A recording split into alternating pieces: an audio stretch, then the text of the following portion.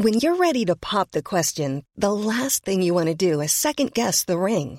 At BlueNile.com, you can design a one-of-a-kind ring with the ease and convenience of shopping online. Choose your diamond and setting. When you find the one, you'll get it delivered right to your door. Go to BlueNile.com and use promo code LISTEN to get $50 off your purchase of $500 or more. That's code LISTEN at BlueNile.com for $50 off your purchase.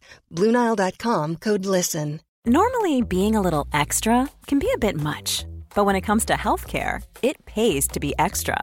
And United Healthcare makes it easy with Health Protector Guard fixed indemnity insurance plans. Underwritten by Golden Rule Insurance Company, they supplement your primary plan, helping you manage out-of-pocket costs without the usual requirements and restrictions like deductibles and enrollment periods. So when it comes to covering your medical bills, you can feel good about being a little extra. Visit uh1.com to find the Health Protector Guard plan for you. There's never been a faster or easier way to start your weight loss journey than with PlushCare. PlushCare accepts most insurance plans and gives you online access to board-certified physicians who can prescribe FDA-approved weight loss medications like Wegovy and Zepbound for those who qualify. Take charge of your health and speak with a board-certified physician about a weight loss plan that's right for you. Get started today at plushcare.com/weight loss. That's plushcare.com/weight loss. plushcare.com/weight loss. Welcome to Bottoming, the podcast about LGBTQ mental health, rock bottoming and beyond. Be sure to follow us on Instagram and Twitter at bottomingpod or visit bottomingpodcast.com for more content relating to each episode. We've also added a support page to direct you to the right place if you're struggling or need someone to talk to. Thanks for listening, and don't forget to subscribe.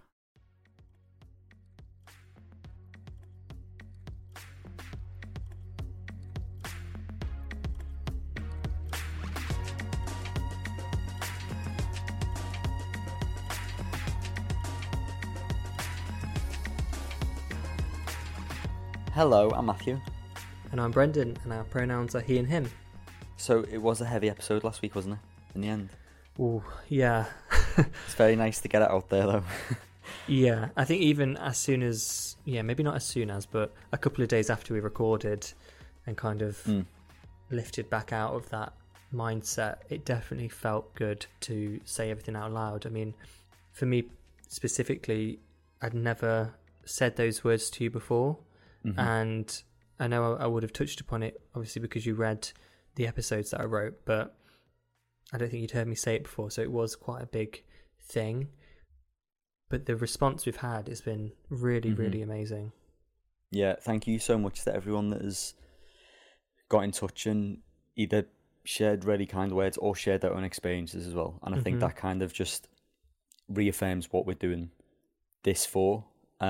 We say it again and again, like, talking about this and the reason that we want to talk about our experiences because we want to make it easier, even if it's for one other person. And we know that by, if someone else is in a similar situation or a little bit unsure about what to do or a little bit lost, hopefully hearing another person discuss their experiences, ugly or not ugly, like last time, both of us cried while we recorded it. That's a first. It is, yeah. We thought, considering the topics we covered, but yeah, we're just very thankful for everyone for listening and for the response, because yeah, it was a very tough one to record. So thank you all very, very much. So we have named this episode after the book, actually, The Magnificent Sons by Justin Myers, who is our guest this week. To summarise, it's a coming out story. Main character realises he is bisexual.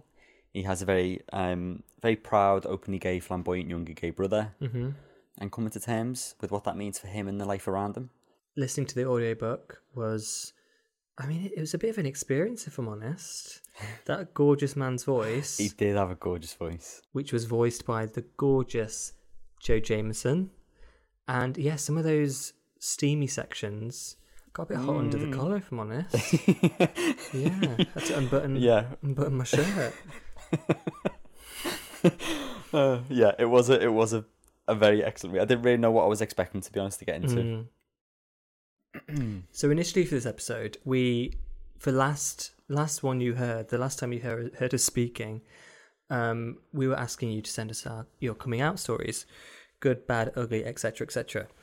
Since then, we've read the book, and spoken to Justin, the guyliner, and we've wanted to reframe the episode based on the book and the themes within the book. So we are going to hold on to those voice notes that you've already sent us, but we're going to save them for another episode coming up later in the year. So apologies for the slight change in schedule. Yeah, but thank you for getting in touch and sharing with us.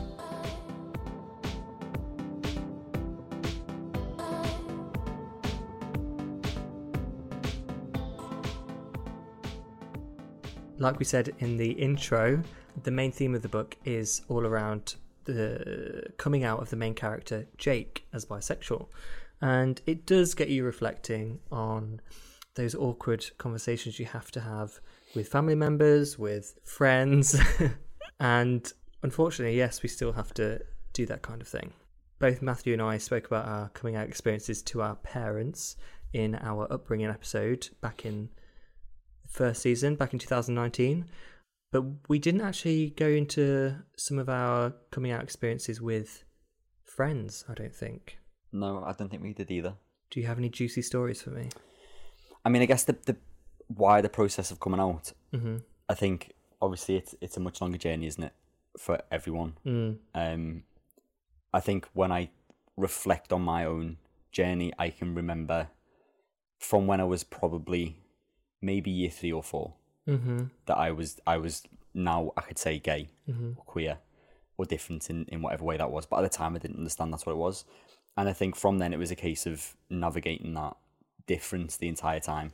It wasn't until I was in high school, probably year 8 or year 9, and I had a group of friends. There was 5 of us. We'd all the queers. United, the queers we spoke about before, yeah. We all found each other. And it was like unspoken amongst us until I think it was year 9. And then I remember it was one night over MSN. And it was kind of a mix of group chats and single chats. And one person had come out and basically was just like, yeah, I'm gay. I've had enough of being bullied for being gay. I'm gay. So take it as that. And then it was one person was like, this person said they're gay. Are you gay as well? Oh, this other person said that they're bi. Are you? And it was like a really weird Domino situation effect. where a few out of the 5 of us, I think 3 people came out within quite quick succession. Kind of using this MSN chat as a catalyst, I guess. And then it just kind of was a bit of an unspoken thing. And I think I was always so self-conscious and ashamed about it that I didn't formally come out and say I was gay to my friends at the time until I was in first year of college.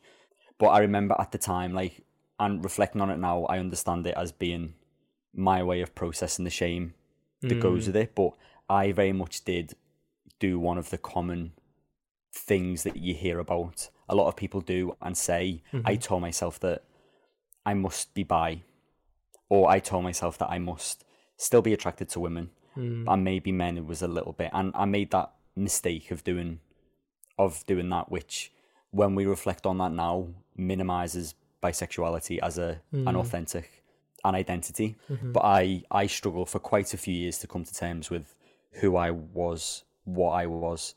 But it all happened over the Easter holiday, actually, so happy anniversary to me. But it all happened over the Easter holiday in first year college, when it all kind of really escalated within just a couple of weeks. Thank you, Tumblr, for opening me up to a lot of LGBT content, education, films, documentaries and stuff as well, that kind of lit the fireworks, I guess, on a lot of it. But I also read the book Hero by Perry Moore. His book was a queer book. It was a gay book, and it was about a young teenager coming to terms with being gay, and it was like superhero themed, and it essentially gave me the confidence to come out to myself as being gay, to then be able to speak to my friends about it in college and speak to my mum about it. But I know I mentioned it in the previous episode, so I'll be quick with this one. But I'd basically been out getting hammered, had stayed over somewhere my mum thought I'd been locked up, had been arrested for dealing drugs or taking drugs or whatever, wherever her mind had gone with it. So she was like stressed about where I'd been. I walked to Polly and Carly's house at the time, two best mates in Liverpool. They were both sleeping over, went to theirs, floods of tears, and said for the first time, like, I'm gay. And their reaction was literally not a thing. Like, the plainest of the thing. They were like, yeah. And like, we knew when we met you, like, back in September. Like, this is not news. Like, why do you feel like you need to be so upset telling us about this? Like, you shouldn't need to be feeling like this with us. But yeah, it was obviously, for me, very fortunately, a good response from my friends, and then likewise from my mum.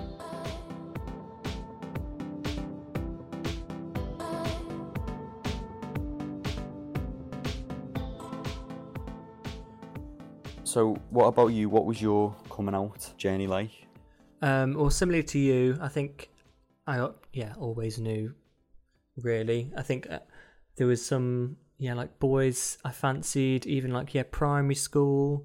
I came out officially to my mum when I was about 13 or 14. And then I came out to my friends at 16, I think. And it was at this house party.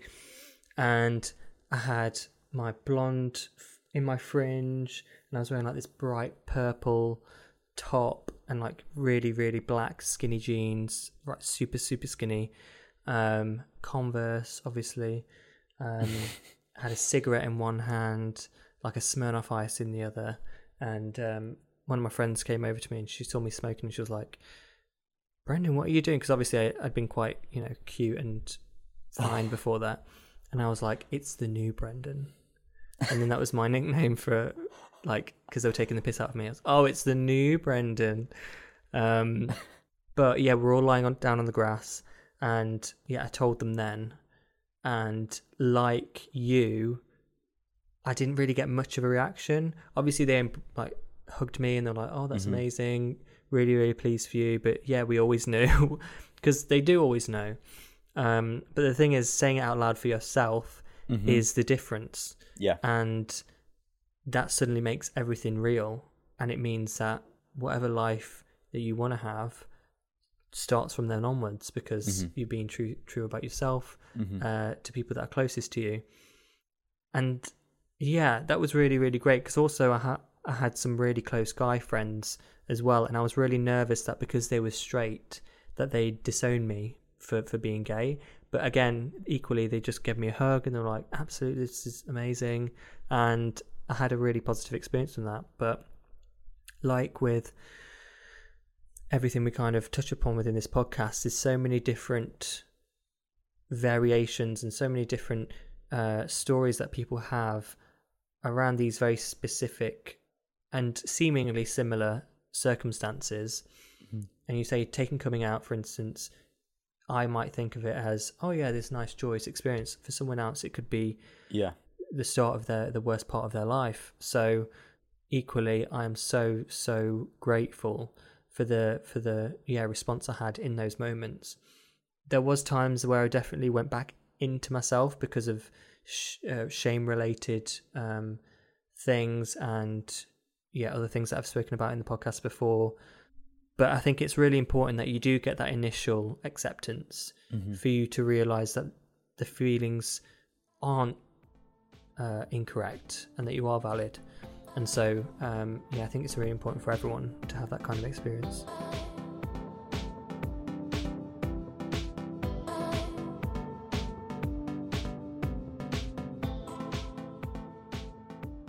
So, The Magnificent Sons by Justin Myers, who some of you may know as The Guyliner. So I followed Justin's blogs for many years now. It was an anonymous dating blog for many years where he reviewed Guardian's blind dates, which were fantastic. But yeah, he has now published Author. This is his second book. It's out April the 15th on paperback. It's got a gorgeous bright orange cover, which you will not miss. And yeah, the reviews are already in. Russell T Davis has left a fantastic review. Great reviews all around. We loved it. We would recommend it. Definitely want to read.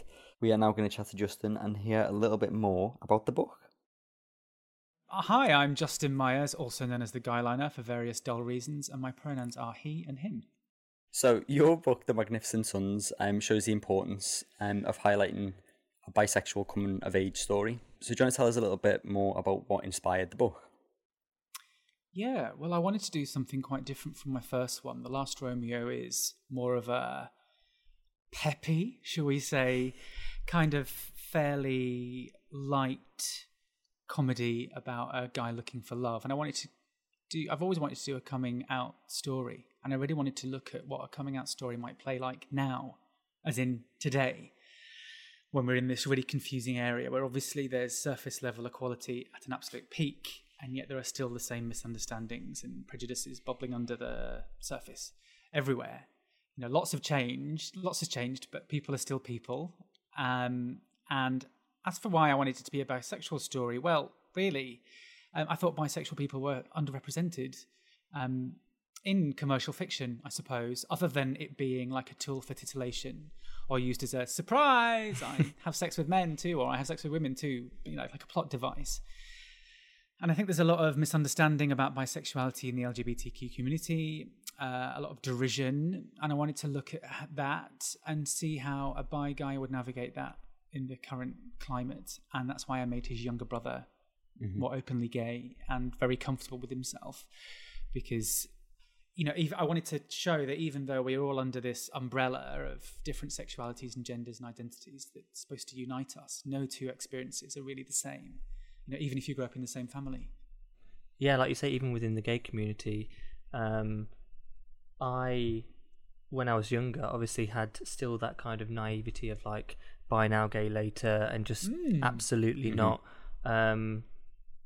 seeing it as a legitimate sexual orientation. I just didn't really, think about it. So it's really refreshing to see this type of story made central. It's often seen as a stepping stone, isn't it, Yeah. to the full experience.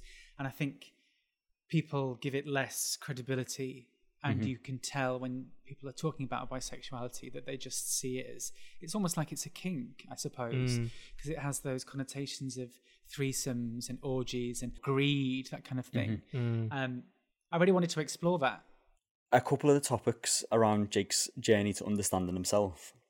One of them is his new awareness of LGBT issues. One of them is speaking up at work when there's something that he realises he probably should take a bit of a stand on.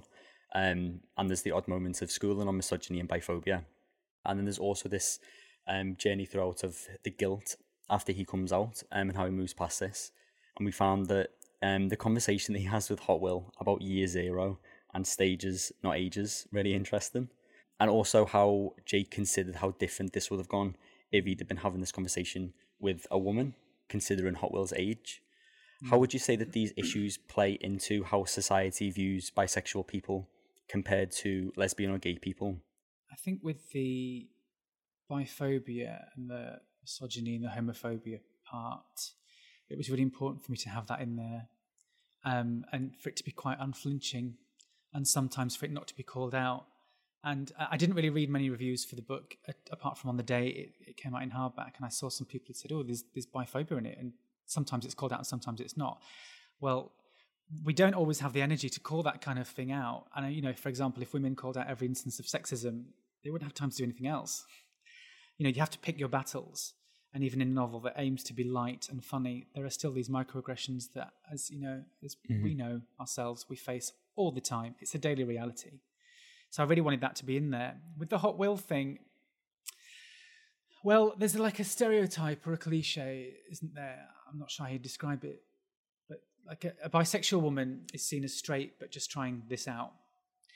While a bisexual guy is gay, but in denial or not ready to let go of that straight side of him. And I think Jake really struggles with that because he definitely feels that part of him still, you know, he's still feeling that leaning towards the way he acted when he was on the surface of it, a straight man.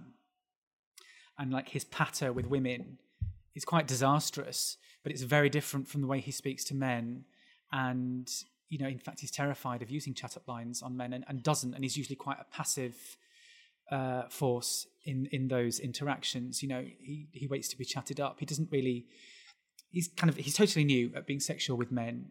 He doesn't understand the rules. So he applies everything through a lens of what would be appropriate if this were a male-female interaction, which is what he's used to. And so the bit with Hot Will, it's quite an emotionally charged part of the book. And there were so many ways it could have gone, and indeed did go in different drafts until I settled on it to go this way. And I think with Hot Will being 19, almost 19, and Jake 30, Hot Will seems more experienced to Jake, although he probably isn't, but Jake is a complete novice and useless at this. So someone like Hot Will seems, he looks and sounds self-assured.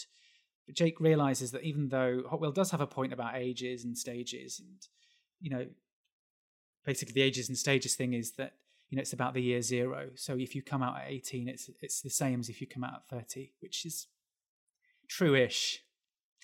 But I think that there's still that level of care that Jake feels he has to give. And he's right, I suppose, in thinking that if Hot Will were a 19-year-old woman, he would look like a massive creep to be making a move on him. We know people think like this, we read about it all the time. So why should this be any different? Whether he's right or not, I don't know, because I think there are lots of reasons people date older and younger people. And it's not always about exploitation or an obsession with power. It's about how you connect. But it's probably too early in Jake's journey to put that to the test. And the family has also known Hot Will since he was a child. So that would, and he's Trick's best friend. So there's other reasons it would be a key apart from the age thing. But the age thing, is a big thing. And we do often see, don't we, quite young guys going out with older men when they first come out. There is definitely something in that, that level of maturity that we don't always have. But even though we may not have the emotional maturity, we still have the social maturity, and we still have that sense of what is right and what's wrong. And Jake is still finding his balance and finding what's right for us. And I do think that, from personal experience, homosexual relationships are viewed with that lens anyway by straight people as being creepy and exploitative, and everything is about protecting children from gayness and shielding them from gay stories, like the whole outcry over drag queens reading in libraries and stuff, so I suppose it's like a very small example of Jake being very aware, perhaps for the first time, how things look differently if you are if there's a gay element to your relationship than the straight. Things are more acceptable, in the straight world, I suppose. And he's becoming aware of that for the first time. Mm-hmm. And speaking of the coming out specifically, Jake's responses to some of those close to him and how he treats them after coming out is an implosion of sorts. Is this reflective of your own coming out story and how years of hidden built-up emotions play out? Yes, he doesn't handle that very well, does he? To say the least. All coming out stories are different. Mm-hmm. And we build up the big event into something huge in our heads. And often we don't get the reaction we are expecting. And sometimes we get exactly the reaction we're expecting, usually negatively. There's good and bad in that.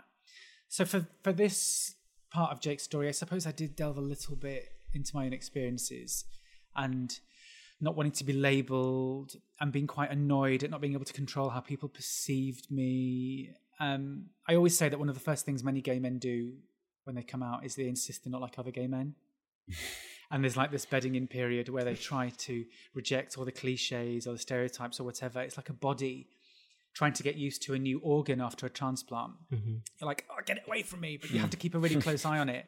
And eventually you do come down from that hysteria and settle in and find your place in the world. Eventually. But it can take a long time. That I'm not like other gay people. I must have said that hundreds of times. And I came out quite late, a bit like Jake. I'm not as late as 30. I was 25. So I put some of the things I put in Jake that were my story. I put the worst bits in because I wanted them to be in there. I thought it was really important to show that we make mistakes and we do hurt people when we come out. But sometimes that's just something we have to do, and there's no way around it. And it's about how understanding everyone around you is. Obviously, it's not a license to act like a horrible person. No, but it's just a fact, isn't it? Sometimes you are changing someone's expectations of you. So your parents, for example, may well mourn this person that they thought you were going to turn out to be. So you're just not who they thought you were. And and they're going to get hurt along the way. But that's the them problem, not you problem. But it's about how you manage those relationships, I suppose, which Jake does absolutely shockingly for quite a large portion of the book. Yeah. So talking of Jake's family and friends, the intergenerational relationships in the book are really, really great. So whether that's Jake and his brother and Trick's friends, Jake and Bertie. So is this a reflection of your own experiences with the community, and that element of maybe kind of like sharing and passing on knowledge? Do you mean to say, was I adopted by a charming theatrical man in his 50s who bought me champagne the first time I met him? Funnily enough, no. No. It wasn't directly my own experience, sadly. But there were always, I remember, because I used to go clubbing a lot when I first came out. So there were always one or two older gay guys who were very kind to me and warned me off, certain other men, and were very, I would say, patient rather than kind. Actually, I'm a big advocate of patience rather than kind. Kindness is good, but patience is better. So any older gay guy I did meet when I was out clubbing on the scene or whatever, they'd always be really nice, and no matter how badly behaved I was, and they would kind of ignore my clumsy flirting, because when I was very young, and I've noticed now that I am 45, that younger gay men do it to me now. It's this kind of, you feel that because you're in the presence of an older gay man that you kind of have to flirt. And it's not like it's not even a sexual thing. It's just look how young I am, and you were like me one day, and aren't I attractive? It's a bizarre thing, and I knew I was doing it. And I think I did it because, unless I was attractive to everybody, I didn't feel valid anyway. Yeah. And they would just kind of gently steer the subject away from everything always being about being gay, and just talking normally about regular things with older gay men and women, actually, was very reassuring. And so in The Magnificent Sons, I wanted someone in there to fulfill that role, I suppose, and also to make Jake realise maybe how far things have come, how things could have been worse. Bertie says he was married to a woman back in the day, and that ended well, and then he married a man, and that ended really badly. And he is older, and he has a friend in the book who's in it briefly, who doesn't understand why he wants to be around younger gay men, and thinks it's a suspicious thing. So I just wanted someone, a gentle soul in there that would kind of maybe balance Jake out a bit and bring him down from his cloud of hysteria. He was one of the earliest characters I sketched out, actually, Bertie. I thought the chats that you had with Kia as well were really nice, because it was almost the complete opposite. It was almost like putting Jake in Bertie's shoes. The amazing opportunity to make Jake the old man who was out of touch. It was brilliant. I loved writing Kia's scenes, actually. And also, speaking actually of the ages and stages thing, Kia is she's just turned 18, and she has a very, very worldly head on her shoulders, because she has been forced to grow up very fast, finding out who she. For listeners who haven't read the book, Kia is trans, and she has had to grow up really fast, working herself out. She's still getting there, obviously, but she's come a very long way. She's had life experiences that most of us don't get until we're much older. She's had to confront things much younger. So to Jake, really, she sounds like a very wise and mature person, even though she's only 18, and she makes him look uneducated and stupid and clumsy. And when she's kind of, on the surface at least, she's like a calm and authoritative figure. Moving on to the family, actually. So with my family in particular, it took a lot of years to get to a place where we're able to sit down now and actually have honest conversations that involve my sexuality. And although it was obviously quite painful along the way and didn't happen in a short amount of time as it did for Jake in the book, I did really resonate with that learning curve that comes with understanding this new person that obviously the parents are trying to get to know this person, this new version of Jake. It's also a luxury that a lot of families don't have, especially when kids are thrown out and they just don't even get given the chance to get to know that person. Was this an important part of the book for you? I grew up as an only child, So I find families absolutely fascinating. I grew up as a working class only child, so I wrote a book about a middle class family with loads of children in it because I'll never write science fiction, so this is as close as I'm going to get. I'm fascinated by family dynamics and how siblings talk to one another and how parents talk to their children and how they treat different siblings. I do have two siblings who are half siblings who are much younger than me. They're 20 years younger than me, so I didn't grow up with them. So I think the closeness of the family was really important, but not as important as the fact that Jake was very unable to relate to it. So you can have these families who are really, lovey-dovey, but there's always, if you look close enough, there's always one who is not like the others. And he feels like an outsider. He's not like them. I suppose he's lucky that they don't behave like monsters when he comes out. But in a way, their bewilderment and clumsiness, it's kind of charming, but it's also infuriating for Jake, who's been hiding this inside him for years, expecting it to blow shit up. And all it's done is just make his parents ask him even more questions and be really annoying. And I suppose if he'd come out a little bit earlier, it may have been less of a trauma.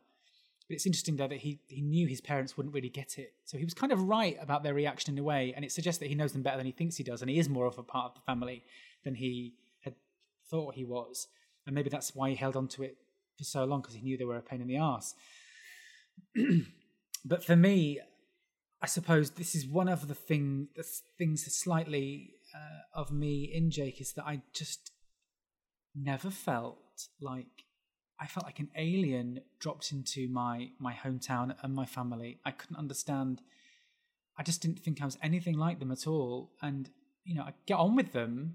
So Jake doesn't get on with his, which is the main difference. But I just didn't feel like them at all. I felt like I moved differently. I spoke differently.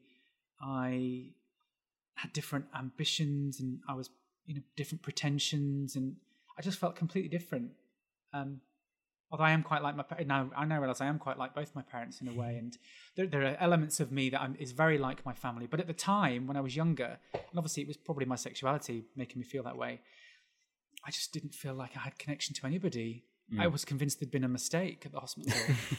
It was so weird. I felt like an alien, and it was not a nice feeling, but it didn't last that long. But I really wanted to kind of put that sense into Jake that he should feel loved and he should feel part of this amazing family. And they are quite fun. I enjoyed writing the family as well. And he's got at least one really nice sibling who does care about him, and yet he still feels completely cast adrift.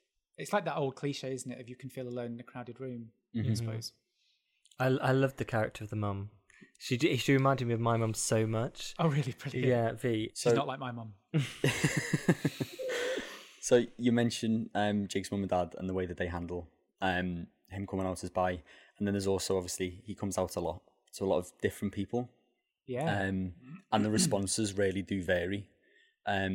Initially, so Amelia is quite understanding at first. She thinks that kind of is just something that she is being told, and that their relationship's going to continue. She just thinks it's another element of him. Obviously, it's much bigger than that. Hannah has a slightly different response. Like, the boys have a different response. His mates have a very different response. Yeah. And I guess it just shows that there's so much more to go with understanding what it means to be bi, and that it is actually much harder for some people to get their head around them. Someone just saying, I'm gay or I'm lesbian, and that's it. Do you see attitudes changing anytime soon, or do people just love the binary too much? The binary. I can't see that attachment or obsession going anywhere anytime soon. I think we're heading in the right direction, and it's only from exposure that we can challenge it. But it's like you were saying about the different reactions to how Jake comes out. Everyone has a different stake in you. And so Amelia, who's his girlfriend when the book opens, and Hannah, who's his best friend from university, they have a very different future with Jake once his sexuality is revealed. Obviously, for Amelia, it's over. I don't think that's a spoiler to say it's over.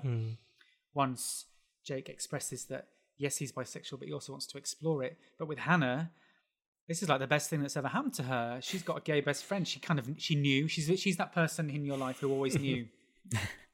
and is desperate to tell you that they always knew. And, you know, she takes him to a gay bar when he's straight, and he's like looking around going, what the hell are we doing here? You know, but she knew, and she was trying to tease it out of him. And once he tells her, she feels validated, and yet it doesn't go how she expects, because he does that thing of wanting to push himself away a bit from people's perceptions. And her idea is, great, I've got a gay best friend, let's go clubbing and shopping. And he's like, oh, actually, I just want to find myself, and you're a bit of a reminder of my old life. With his straight best friends, Charlie and Adian, obviously that's even more different, because they are men, straight men, and they just thought he was quiet and weird. They didn't realize that there was this extra element to his personality, and they don't, they want to show how cool they are with it. And obviously in doing that, they are a complete disaster doing it. And yet they'd still think, that he's maybe not being honest with himself, or that, don't you need to declare your sexuality to everyone you meet? That kind of thing. They're very big on the honesty and the openness about it, which, sometimes you do want to keep it to yourself a bit and not quite expose every layer of you.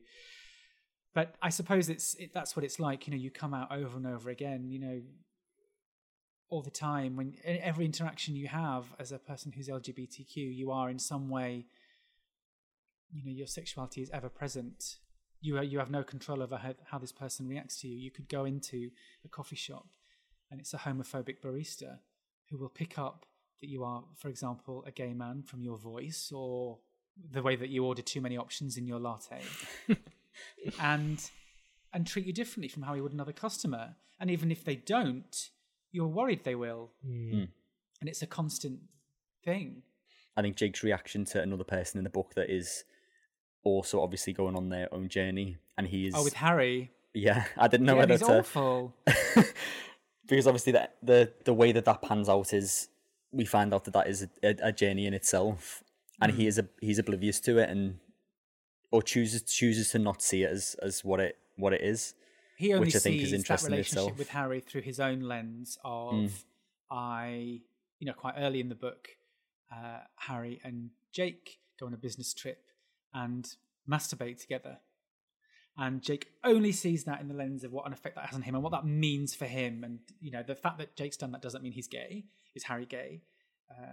Do I fancy Harry? And he only sees that as an awakening in himself. And he never stops really to consider what that would have meant for Harry. And as we come, like you say, it's a huge spoiler, but who cares? But as we see as the book comes on, he has to think about, basically throughout the book, Jake has to stop looking inward and start looking outward. And that's certainly a thing with Harry, because it's not just as simple as we got drunk and we wanked together, and as far as the straight guy is concerned, that's it, over, and I'm here and Jake's here left with all these problems and all these emotions that nobody else has. Yeah. So as well as all of the external biphobia, homophobia in the book, there is a thread of internalized homophobia and biphobia. And I think, like you're saying with Jake, being quite introspective initially, but slowly starting to understand, Harry and other people in his life as the book goes on. I think that's quite a common thing with any LGBT person, because, you do have to get to know yourself again in this world and in the new context, before you can really open yourself up fully to understand other people, which can be quite detrimental to those people. And I do resonate a lot with Jake in terms of how he saw the gay community initially, and the problems he identified in his brother being too flamboyant, and as well, we see it from Trick's perspective, his younger brother, with his YouTube video, feeling like he's not comparing himself to others and not good enough. Was this an important thing for you as well to write about? Yes, because I'm always very hesitant to start blaming other LGBTQ people for problems that, I've had as a gay man. A lot of them have been my own insecurities and my own perceptions, which have been fed into what I've learned from the behaviour of straight people around me. But it's true, isn't it? In that we often, our internalised homophobia is like that, like I talked about when we first come out, that distancing of yourself from what you believe to be gay stereotypes. I'm not like the others. So Jake thinks that his younger brother Trick is too gay. He's, he dresses quite not that flamboyantly really, but it's a bit fashion, isn't he? He's a fashion gay. He's a young baby gay who's very into fashion. He's a YouTuber. He's very drag race. He's very, he has a lot of self-empowerment mottos. He has a diverse group of friends. He is very, on the surface, very confident. He likes performing. There are apparently, to a casual observer, it would seem there are no hidden levels to Trick. He is all out there all the time. And Jake's obviously envious because he can't be like that. And he doesn't respond to gay men who are like that. He doesn't fancy them probably as well, is another thing. And he finds that kind of behaviour unattractive. And we do have a huge problem, don't we, among gay men, gay and bi men, I suppose, is that campness is seen as inherently more unattractive than this other stereotype that's coming in now of the straight acting, very much acting, gay guy who you wouldn't be able to tell if they were gay, and that's apparently a bonus. It's exhausting, it's knackering, and sometimes I think we have enough problems with everybody else without too much navel gazing. But Trick has his problems too, and he, there's a part in the book where Jake takes Trick to task for the way he's dressed to go and pick their nephew up from school. And, he says, and Trick says, I know what people say about me. I know how they look at me. I know that they say I'm too camp. I'm not stupid. I just choose to ignore it. And there's a scene when Trick is very young and a neighborhood bully is making fun of him for wearing fairy wings, I think. And Jake says, and a younger Jake says, have you ever considered maybe just, kind of not wearing that, in case, or wearing it just at home with us, in case anybody else sees? And Trick says, probably one of my favorite lines in the book, I want them to see. Because he wants to be himself. But as he gets older, he realizes that society is probably not going to let him be that way. And he's cocooned at the moment. He goes to a very nice school and he has his nice friends and they're all in the same bubble. And he's starting to realize that the world is not always going to be that way. And once he gets out there, he's probably going to have to do exactly the thing that he loathes Jake for doing. He will have to start hiding parts of himself away, which is a shame. So, yeah, we both loved reading the book, but something not book related now, just a quick one. You've written a couple of pieces for GQ on the topic of mental health. Obviously, Bottoming is a mental health podcast. Yes. So you've written about how to worry less and the benefits of calm. How have you managed your mental health this year? It has been a challenge, but if I do say so myself, I think I've coped better than I had imagined in all my catastrophizing, better than I thought I would. Definitely. I've kept things quiet and I've kept them small, and I've focused on getting through each day and having little routines that I enjoy. So there'll be the meditation. Me and my boyfriend have lunch together and we'll watch one of the, a 20-minute sitcom, going for regular walks and that kind of thing. It sounds boring, a bit like what I imagine being a pensioner is going to be like. But a bit more focused and with a view that it's not forever.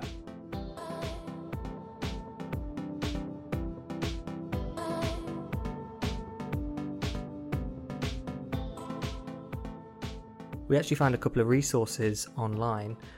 Stonewall have a coming out guide for young people, as well as a stay safe online document, because a lot of people are actually choosing to come out online via social media. I guess it's the modern way of coming out on MSN, Matthew, like you said. And there's also the LGBT Foundation, which have a little section about coming out, as well as the coming out stories of some of their staff members.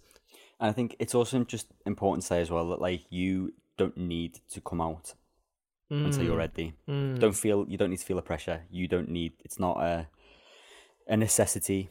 You'll know when you're ready to do. I think for quite a while there was a big emphasis on, come out and It Gets Better campaign and all that kind of stuff. But a lot of people are not in environments where they are safe to do so. So yeah, take your time to make sure that you're comfortable with yourself, know that you're safe, and surround yourself with people that you're comfortable with sharing this with, because, yeah, coming out should always be on your terms.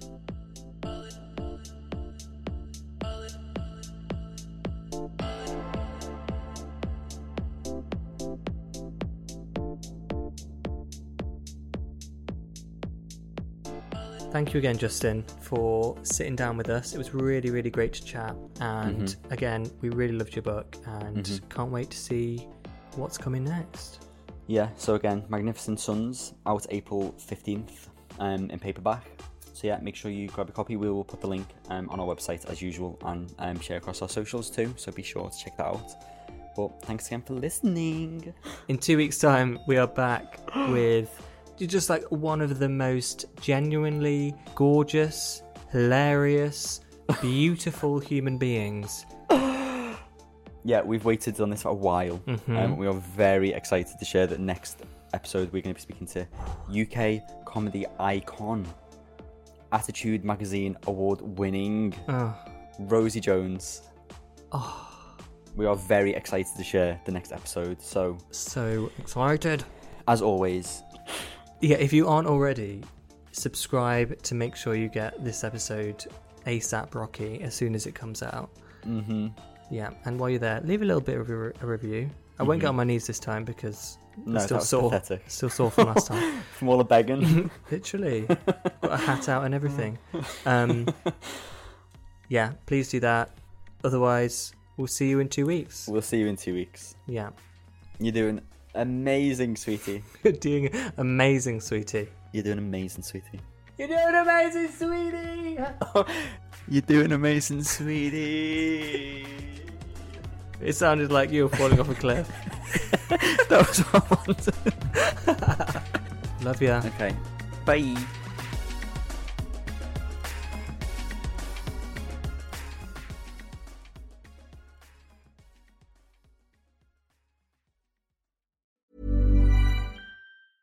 A lot can happen in 3 years, like a chatbot may be your new best friend. But what won't change? Needing health insurance. United Healthcare Tri-Term Medical Plans, underwritten by Golden Rule Insurance Company, offer flexible, budget-friendly coverage that lasts nearly 3 years in some states. Learn more at uh1.com. Even when we're on a budget, we still deserve nice things.